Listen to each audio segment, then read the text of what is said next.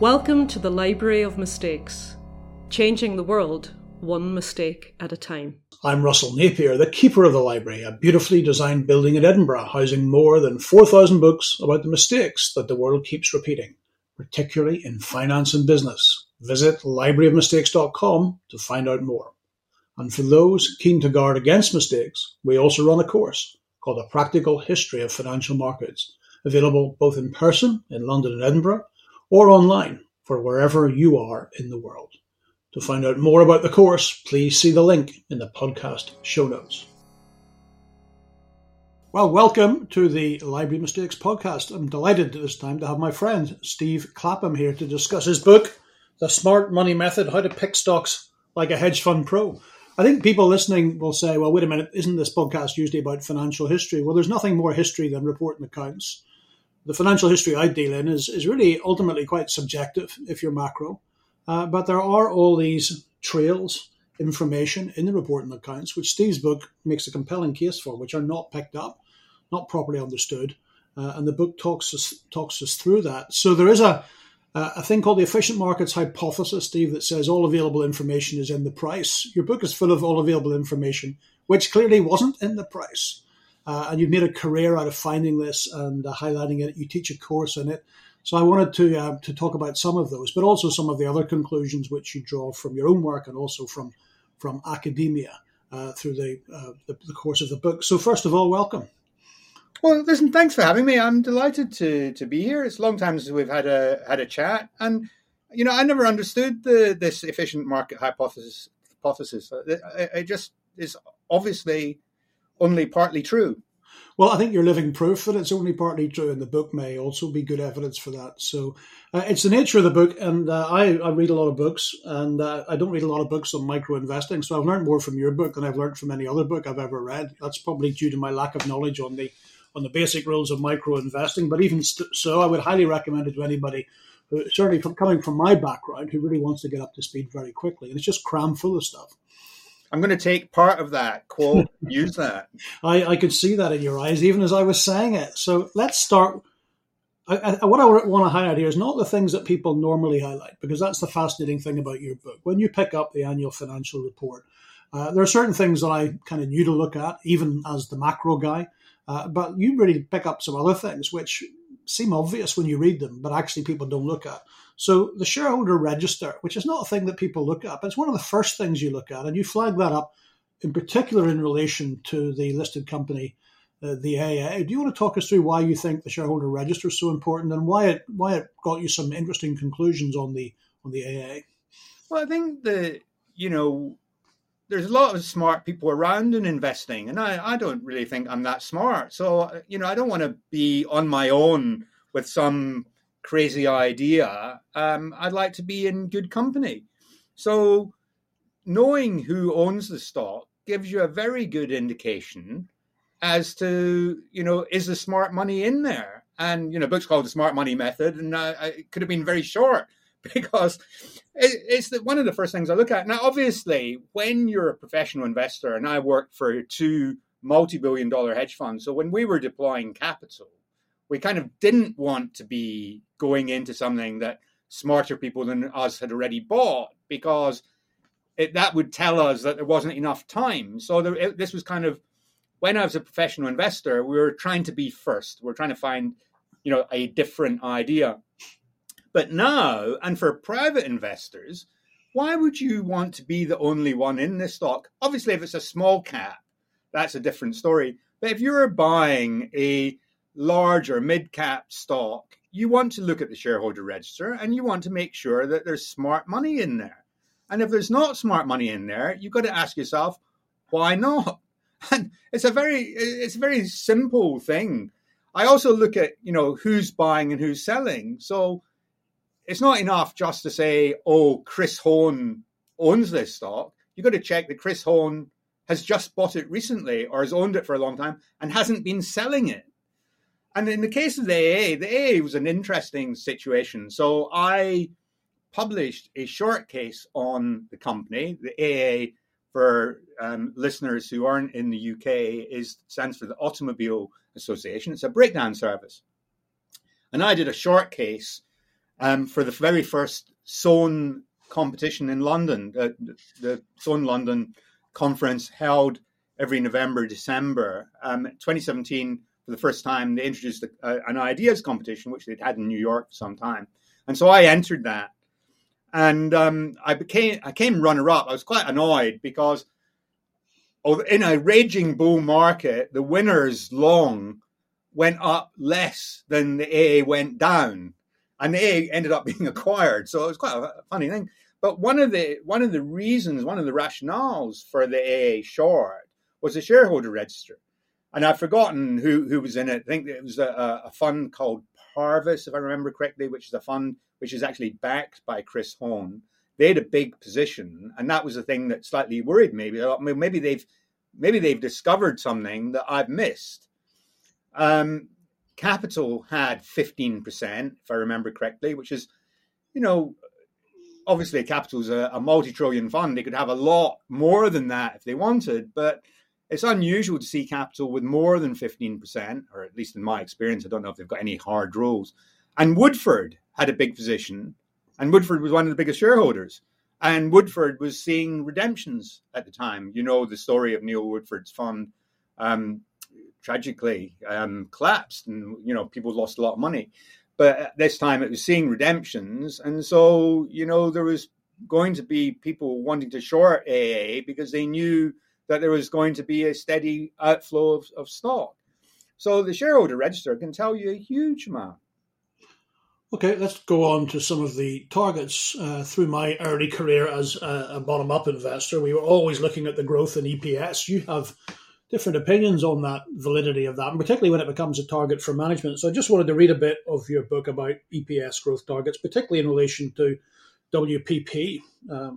EPS growth targets are extremely popular with US CEOs as well as with some in the UK. Sir Martin Sorrell at WPP used to be the loudest example. For people like Sorrell, it is an excellent way of explaining their financial model and how they will deliver growth. I have mixed views on the practice. Targets based on EPS growth encourage acquisitions and aggressive accounting, and such targets generally bear no reference to the capital employed to achieve the EPS growth, which is a more critical factor. Now, you go on later on to give us some other examples of what you would look at. So can you tell us why that's a dangerous thing or potentially a dangerous thing to be focused on too much, and what you'd look at instead? Well, the basic problem with an EPS growth target is particularly if it's, the major incentive factor for management, is it's relatively easy to manufacture. And I recall my days in the past when there was the BAA, the airport company that owned Heathrow Airport, was privatized. And the finance director was on an incentive for earnings growth. So what did he do? Year one, he changed the depreciation rate on the runways from 23 and a half years to 40 years. And that gave him a nice kicker in the EPS. Then the following year, he lengthened the period from 40 years to 100 years.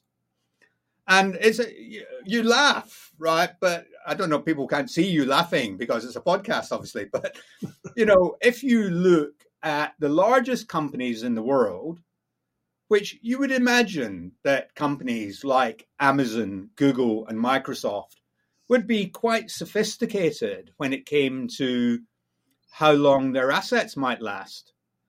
But surprisingly, Microsoft used to be a high quality, financially literate company that was using a bare minimum of cheating. But Microsoft changed the life of its servers, not once, but twice in 2 consecutive years. Just on the BAI point, I assume that this major change in depreciation policy made the front page of the Financial Times, did it? Or did... No, they didn't mention it in the press release, so the journalists completely missed that. Okay. The journalists, sadly, do not get much training in how to read set of accounts. So the Financial Times publication Investors Chronicle, which I have written for quite a lot, if they get a new person in, they have to do one of my online courses about how to read the financial statements.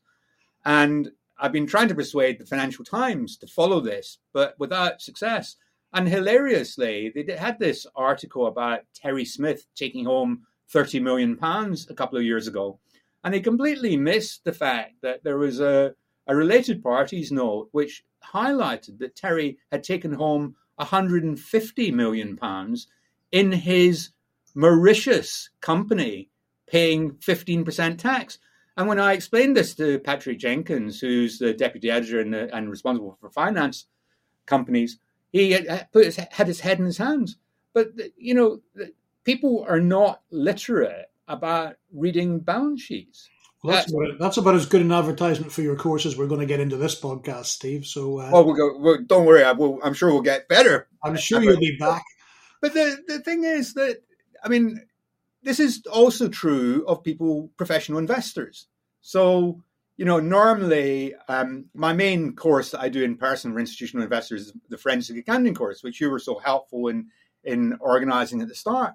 But I've recently been doing courses for people with 3 to 5, 2 to 4 years experience. And even people that are doing the CFA that passed level 1, level 2 of the CFA exams, which is our so-called professional qualification. I was I was baffled last week or 2 weeks ago, 3 weeks ago, when I was having this conversation with these young analysts, and they didn't understand the concept of accrued income, which was taken as revenue and profit in the profit and loss account that hadn't yet been invoiced. No, I mean, from my experience, that is one of the biggest disasters in accounting, isn't it? I mean, when I look back, that's probably the number one way to flatter your earnings and lead to problems. Absolutely. So, it's recognizing revenue early. And this has been, fraud after fraud as they've been engaged in this. But these people didn't understand that this could be done. They thought, oh, no, that's not possible. And sadly, many investors and journalists are insufficiently literate about what goes into the accounts. And part of the problem, Russell, is that the accountants have been making it much, much more complicated to understand the accounts. Because, if anybody wants to learn more about accountants, we have a nice video on the Library Mistakes webcast on our website called Bean Counters by Richard Brooks, which explains some of the problems accountants have in getting too close to their clients. Steve, there's lots of stuff in here, which is a bit broader than just all available information. We've just come across another one. Here's another bit of all available information, which I think I've always known, but it's nice to see that there's some academic research to back it up. So I'll read from the book. Founder-led businesses tend to outperform. That's the conclusion of a considerable amount of research, and it is a generally accepted principle. Management consultants Bain & Company have published research on this, which indicates that total shareholder returns at founder-led companies beat others by over 2 times over a 25-year period from 1990. Credit Suisse have produced similar research indicating a more than 50% outperformance over a 10-year plus year period from 2006. Their work suggests that family-owned companies outperformed in every region, from 3.1% PA in Asia-Pacific, ex-Japan, to 5.1% PA in Europe, a trend that occurred in every sector. So I knew this. I didn't know about that particular research that backed it up. Why, if it's so clear, I mean, given that investors are well trained looking for every single edge, how come this anomaly? I think that's what a viewer of the efficient markets hypothesis would call it. How come this anomaly still exists? Too boring, too simple. Think about it. Think about Warren Buffett. That's a founder-led business. Microsoft, founder-led business. Okay, Bill Gates has stepped back. Think about the richest people in the world. Bill Gates, Warren Buffett. You can invest in their companies. Monsieur Arnault, LVMH. LVMH has been an incredibly successful company. Monsieur Arnault is incredibly wealthy, and he's had a very safe pair of hands. The problem, I think, is that there arise certain issues And when Gates handed over to Ballmer, Ballmer didn't do a good job. And obviously the stock had started at a very, very high level in 1999. So it took, I think, 15 years for it to regain its 1999 level. I think, if I remember correctly, the stock earnings went up by a factor of 2.7 times, and the multiple went down by a factor of 2.7 times. So the stock actually did nothing over that period. But generally speaking, backing founders is a good thing. The problem you get is, so for example, right now with Monsieur Arnault, is who's going to take over? And should you have a child, a son or a daughter taking over, and therefore preserving this idea that, it's the family's culture, or should you get in a professional manager? And I was slightly embarrassed. I was doing a course last week and I was asked about capital allocation, and I put up on the screen extracts from the book. And one of the things I'd said was no relatives on the board. And I got a bit of an argument about that. And obviously, if you are a very successful founder, then you want to pass on to your children. It's something I've experienced in my own career with a long and frank and open discussion with the Keswick family many years ago about Jardine Matheson, which fortunately did not result in legal action, but it came close. Let's move on to quality. So what we're looking for is things that are already known, but for some reason the market doesn't seem to want to discount or take into account. You've already mentioned this family ownership, but you've got a whole section on quality, and I'll just read from the book again. It was clear to me that a fund manager should hold quality companies in size for the long term. For the wealth managers, we developed a screening system to pick reliable, high-quality stocks. It was actually amazed at the results. Not only did the high-quality stocks outperform in year 1, year 2, and year 3, but their outperformance continued. Why do you think this is suggesting that the market clearly undervalues high-quality stocks? That's a period in time, but I think it's true over the long term as well. Why in this hugely competitive marketplace is this all available information not in the price? Well, first of all, you have to think about where you're measuring from, and quality is much better recognized today and has been revalued quite significantly. So an element of the performance has been from the fact that people have understood that quality works and therefore revalued quality companies. But it's quite interesting because I was writing about this in my Substack on Sunday, and I was highlighting, my job as a professional investor was basically finding crap to rent. So finding low quality companies that were really out of favor and, buying them in the hope that their earnings would improve. But I think one of the reasons, Russell, is simply that people find it difficult to pay up beyond a certain multiple. And if you go back, there's various research being done as to what you could have afforded to pay for high quality businesses at the time that would have made them, perform in line with the market. And the multiples are stratospheric. I think there's a piece of research by Goldman Sachs, and it said, I think it was produced in 2017, 2018, and you could have afforded to pay a multiple of 1,500 times for Tencent back in 2007.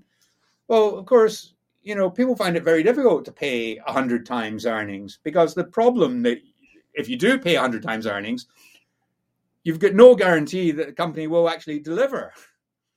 And it's this inability to gauge, how people talk about. So I went to a Quality Growth Conference a few months ago, and 12 of the 14 speakers talked about a sustainable competitive advantage. Not one of them could define what a sustainable competitive advantage was. And it's this issue about how do you know that competitive advantage will be sustainable? And I wrote on Sunday, we're recording this on Monday, it was actually yesterday, last weekend in October, I wrote about Alphabet. And I pointed out that it had blowout earnings last week. And the stock had gone down and people were confused about this. But if you look at Google's business, I mean, it's been an amazing business, don't get me wrong. And it still is an amazing business. But where will it be in 5 years' time? It's actually quite hard to gauge right now. Well, you've got in the book, you've got a really interesting list of, well, we were calling this the moat, don't we? That's the term that people use in our business for that sustainable return. And you've got a lovely checklist there of all the things you should look for to see whether a moat is genuinely sustainable and try and estimate how sustainable it might be.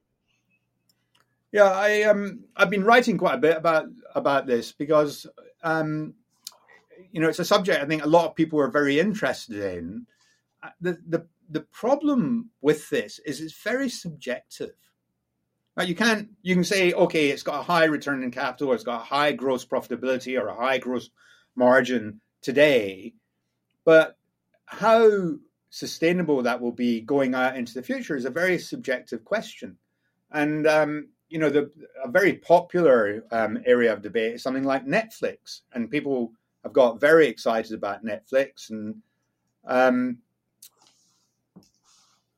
obviously, there are lots of investors are consumers of the product and like the product and are prepared to pay almost any price for it on the basis that it will be able to grow for decades into the future.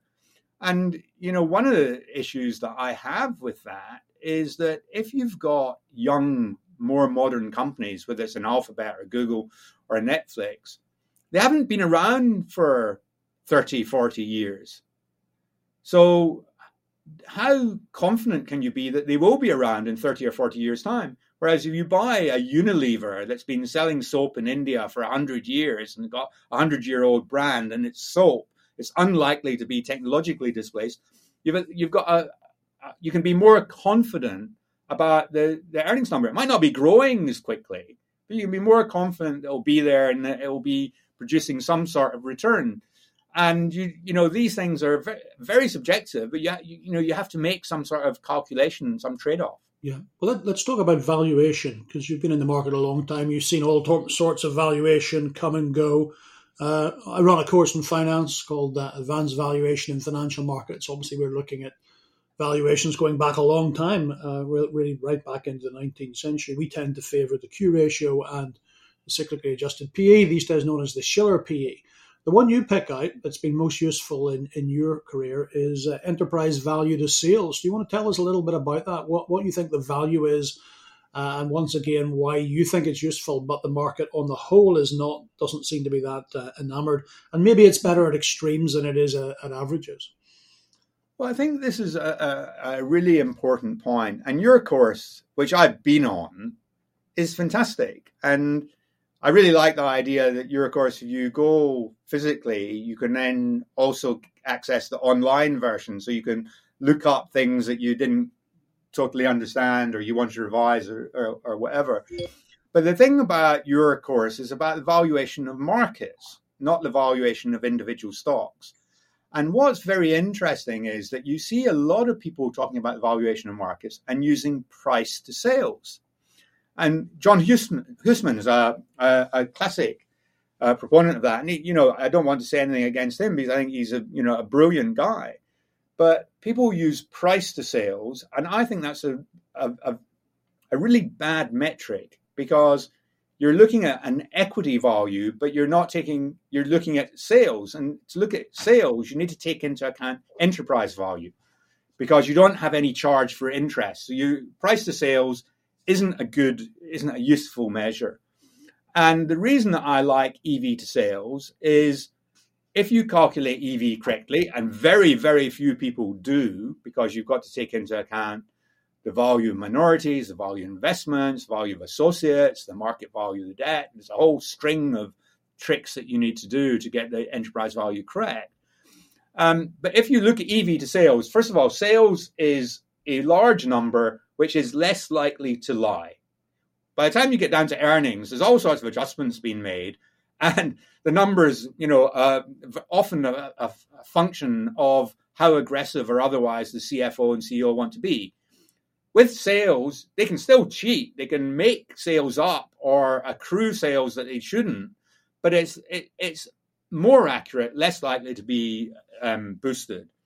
And enterprise value to sales is a number, it's a ratio, a parameter that doesn't have as big a range as something like a PE. So if you look at a PE for a stock, particularly for a cyclical stock, it might go from minus 20 to plus 200 for a cyclical company. But an EV to sales number might vary from 0.7 to 1.2. That's often that sort of degree of variability. So if nothing else, at least gives you a sense of where you stand relative to history. Now, I'm not a believer in taking historical valuations and saying that's where the share should be, but they do give you a context for valuation. How has the stock market rated this stock in the past? And if the company hasn't changed, and if the relative environment hasn't changed, then that's as good a proxy for how the valuation will be in the future as anything else you can get. And enterprise value to sales simply gives you a narrower range of a number that's been less mucked about with. And yes, it's slightly more difficult to calculate, but it's a much better tool and much more precise tool, in my view, than other valuation measures. I don't understand why it seems to be confined to SPACs and loss-making tech stocks and loss-making cyclicals. It should be used much, much more widely, in my view. We are the Library of Mistakes podcast, and I believe in your long career you may have made a mistake or two as well. In fact, I know you have, because you mentioned in the book, which is not many authors who list their mistakes towards the end, or at least some of the mistakes towards the end. So why don't you talk us through the mistake of Just Eat and what you learned from that particular mistake, so we can all learn from a similar mistake. Well, the funny thing is, I didn't actually put in very many mistakes, because otherwise it would have been the whole book. And maybe that's what the second book should be, the mistakes book. But Just Eat, I was very curious about it, because they'd done an acquisition in Australia, and they paid just the most, I've forgotten what the numbers are, but they paid just the most ridiculous valuation for this business. And I thought, oh man, they are stupid. And the stock was already on an extremely high valuation. And I thought it must be a short. And I didn't really know very much about the Australian company they acquired. So I emailed John Hempson. John is the founder and principal of Bronte Capital. And he's one of the most brilliant analysts and one of the best guys at spotting frauds, interestingly enough. So he's got a very, very long short book with lots of tiny positions in fraudulent companies. And I emailed him. I wasn't really sure whether he would respond, but he called me back that night, 10 o'clock Sydney time. And we had this long debate about the valuation of this business. And we realized that Just Eat had paid for this company what Google Australia would have been worth. No, they could have paid, I think, if I remember correctly, they could have given every man, woman, and child in Australia and New Zealand $40 as an incentive to try their service. It was just a ludicrous valuation. And subsequently, I found out that the reason why, and I was talking to a guy called Graham Clapp. Graham used to manage a fund at Fidelity that was a $26 billion fund. This may be in the 2000s, 2007 sort of period. And he had a very, very good performance. And then he set up a hedge fund on his own called Pensato Capital, which he subsequently sold. But he told me that when he was looking at Just Eat, they'd bought a business in Nottingham that did food delivery because they could not displace the local market share. So when you're incumbent in a local area, it's extremely difficult to displace you. And so they were forced to buy out the incumbent. And that was why they'd paid this ridiculous sum for this Australian business. Of course, it was still a mistake because they didn't need to be in Australia. That business could never be worth what they paid for it. even if they managed to grow it and make it more profitable, it would never be capitalized at what they paid. So it was an absolutely ridiculous, stupid deal. And, you know, the number of stupid deals I've seen, you know, I couldn't even begin to list them. Well, deals beat working for a living, isn't that right? If you're a CEO, it's just an easier thing to do than actually get into the nitty-gritty of improving the underlying business. So that's a key driver for these deals. Well, I think that you know, it gives you the opportunity to persuade the market that you're going on a faster growth trajectory. But I'm sure you'll have seen some academic work on this. I mean, I haven't really seen a very good analysis. But in my experience, most deals are bad deals. So when you see a company doing a deal, you should assume that it's not going to be a good deal. It might well be well received by the stock market at the time because management have got massively good training from the investment bankers on how to sell the deal. And of course, investment bankers are fantastic at selling deals because that's what they do for a living and get well paid for it. It's not just investment bankers. I know a man who wrote a book called The Art of the Deal, which seemed to, well, maybe he didn't write it, somebody else wrote it. But anyway, this book seems to have sold quite well. His whole life seems to be a deal of one sort or another. So taking it beyond the corporate. When he got elected that weekend, I pulled that book off the shelf and started reading it. And I had my head in my hands.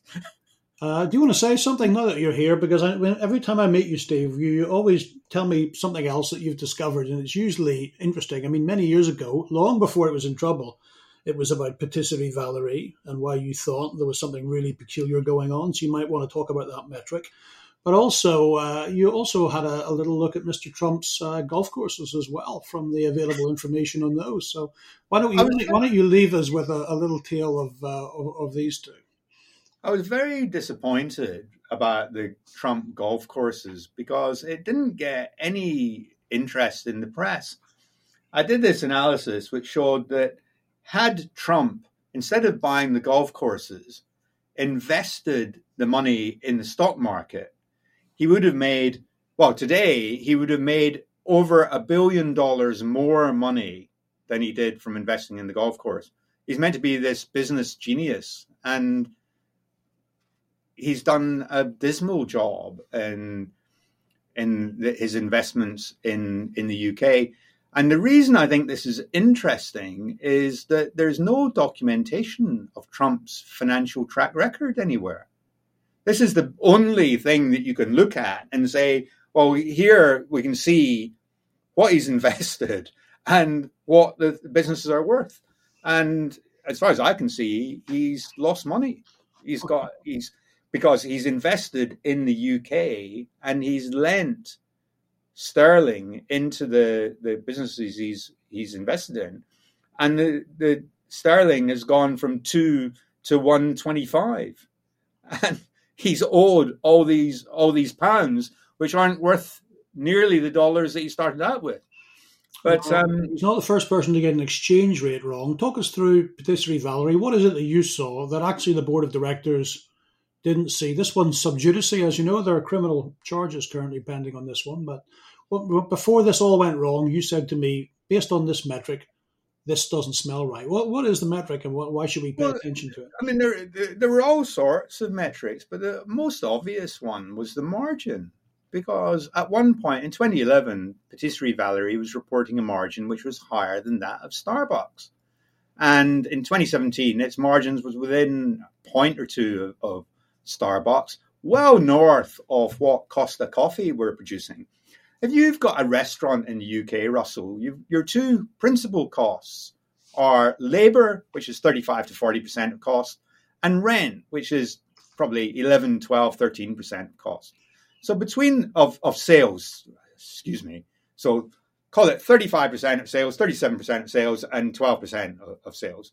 So 50% of sales are labor and property. Starbucks, I don't know what percentage of Starbucks' coffee sales are to take away, but I mean, 50%, 75%, 80%, I don't know what the numbers are, but it'd be that order of magnitude.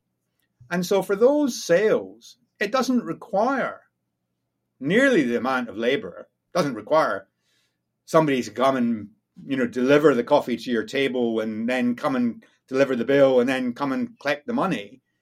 And it doesn't require a table. So, just that very simple metric would have led you to question, well, why is it reporting such high profitability? Because I think the sales per square foot of space was incredibly high as well. Isn't that correct? Well, it made so it was valued like a growth company, and they pitched it as a growth company, but its sales per restaurant had actually gone down between 2013 and 2018 when it finally folded. So its sales per unit was, I think, if I remember correctly, started off at 600,000 and ended up at 580,000. Whereas its nearest quoted peer was Fulham Shore, the owner of Franco Manca, which was reporting sales of over £1 million or close to £1 million. And other peers were doing £2 million. So Wagamama was doing £2 million per restaurant. And obviously, if you've got higher sales per restaurant, you're more likely you have a higher profitability, I would say. But the fact that its sales hadn't grown over that period was a massive warning signal, because obviously that 2011 to 2017 period included Brexit and the currency had collapsed. So, we import 80% of our food. And if you're selling coffee or tea, they're certainly imported products, so they cost more. I mean, it's just, very hard to see how your margins improve if your sales are standing still and your costs are going up. So that sounds like common sense, but the book is not just common sense. There are a lot of tips in here about what you should be looking for. As I said, I find it invaluable. You call it the smart money method, how to pick stocks like a hedge fund pro. I'd call it the smart money method, why all available information isn't in the price. So in terms of financial information and financial history, as we've discussed, a lot of it is pretty subjective. But I think the great thing about your book is it tells you where to look to get slightly more objective, available information, which we've discussed is not actually in the price. So, Steve, thanks. Of course, I now have to come and take your course and just show up my ignorance in all of these things. So when I've got a bit more time, that is one of the top things on my list, is to go and learn about reporting accounts. So I'll see you there. Well, I shall really not look forward to having you as a student, because you ask all these difficult questions. But the listeners should be aware that, investing in your own education. I mean, Warren Buffett says the best investment you can make is to invest in yourself. And, Russell, your course is amazing and it's brilliant in person and it's great online. And, my Analyst Academy online course, I mean, people that have taken it have really, really enjoyed it. And, if you want to learn about investing, reading my book or there's lots of other books that are much, much better, are really helpful. But actually going and doing a course where you've got to do exercises and you've got to test yourself, that really will improve your skills. And I wish more people would do it.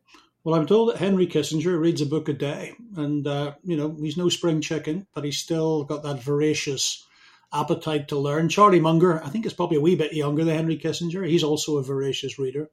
Both of them seem to be relatively successful in this approach to life. So, education. I regret saying that now. Steve, great book. Thanks very much. Thank you for having me. Thank you for listening. The Library of Mistakes is based in Edinburgh. To explore it in person, simply visit libraryofmistakes.com, register as a reader and book your visit. It's all free. And to enjoy little nuggets from our extensive collection of books, watch videos of our talks and keep up to date with what we're up to, do follow us on X, LinkedIn and Instagram. Furthermore, if you'd like to learn more about the world of investment, the Library of Mistakes runs an outstanding course called The Practical History of Financial Markets. To find out more, please see the link in the show notes. And finally, if you enjoyed this episode, why not subscribe to the series? simply search for Library of Mistakes on Apple Podcasts, Spotify, or the podcast platform of your choice.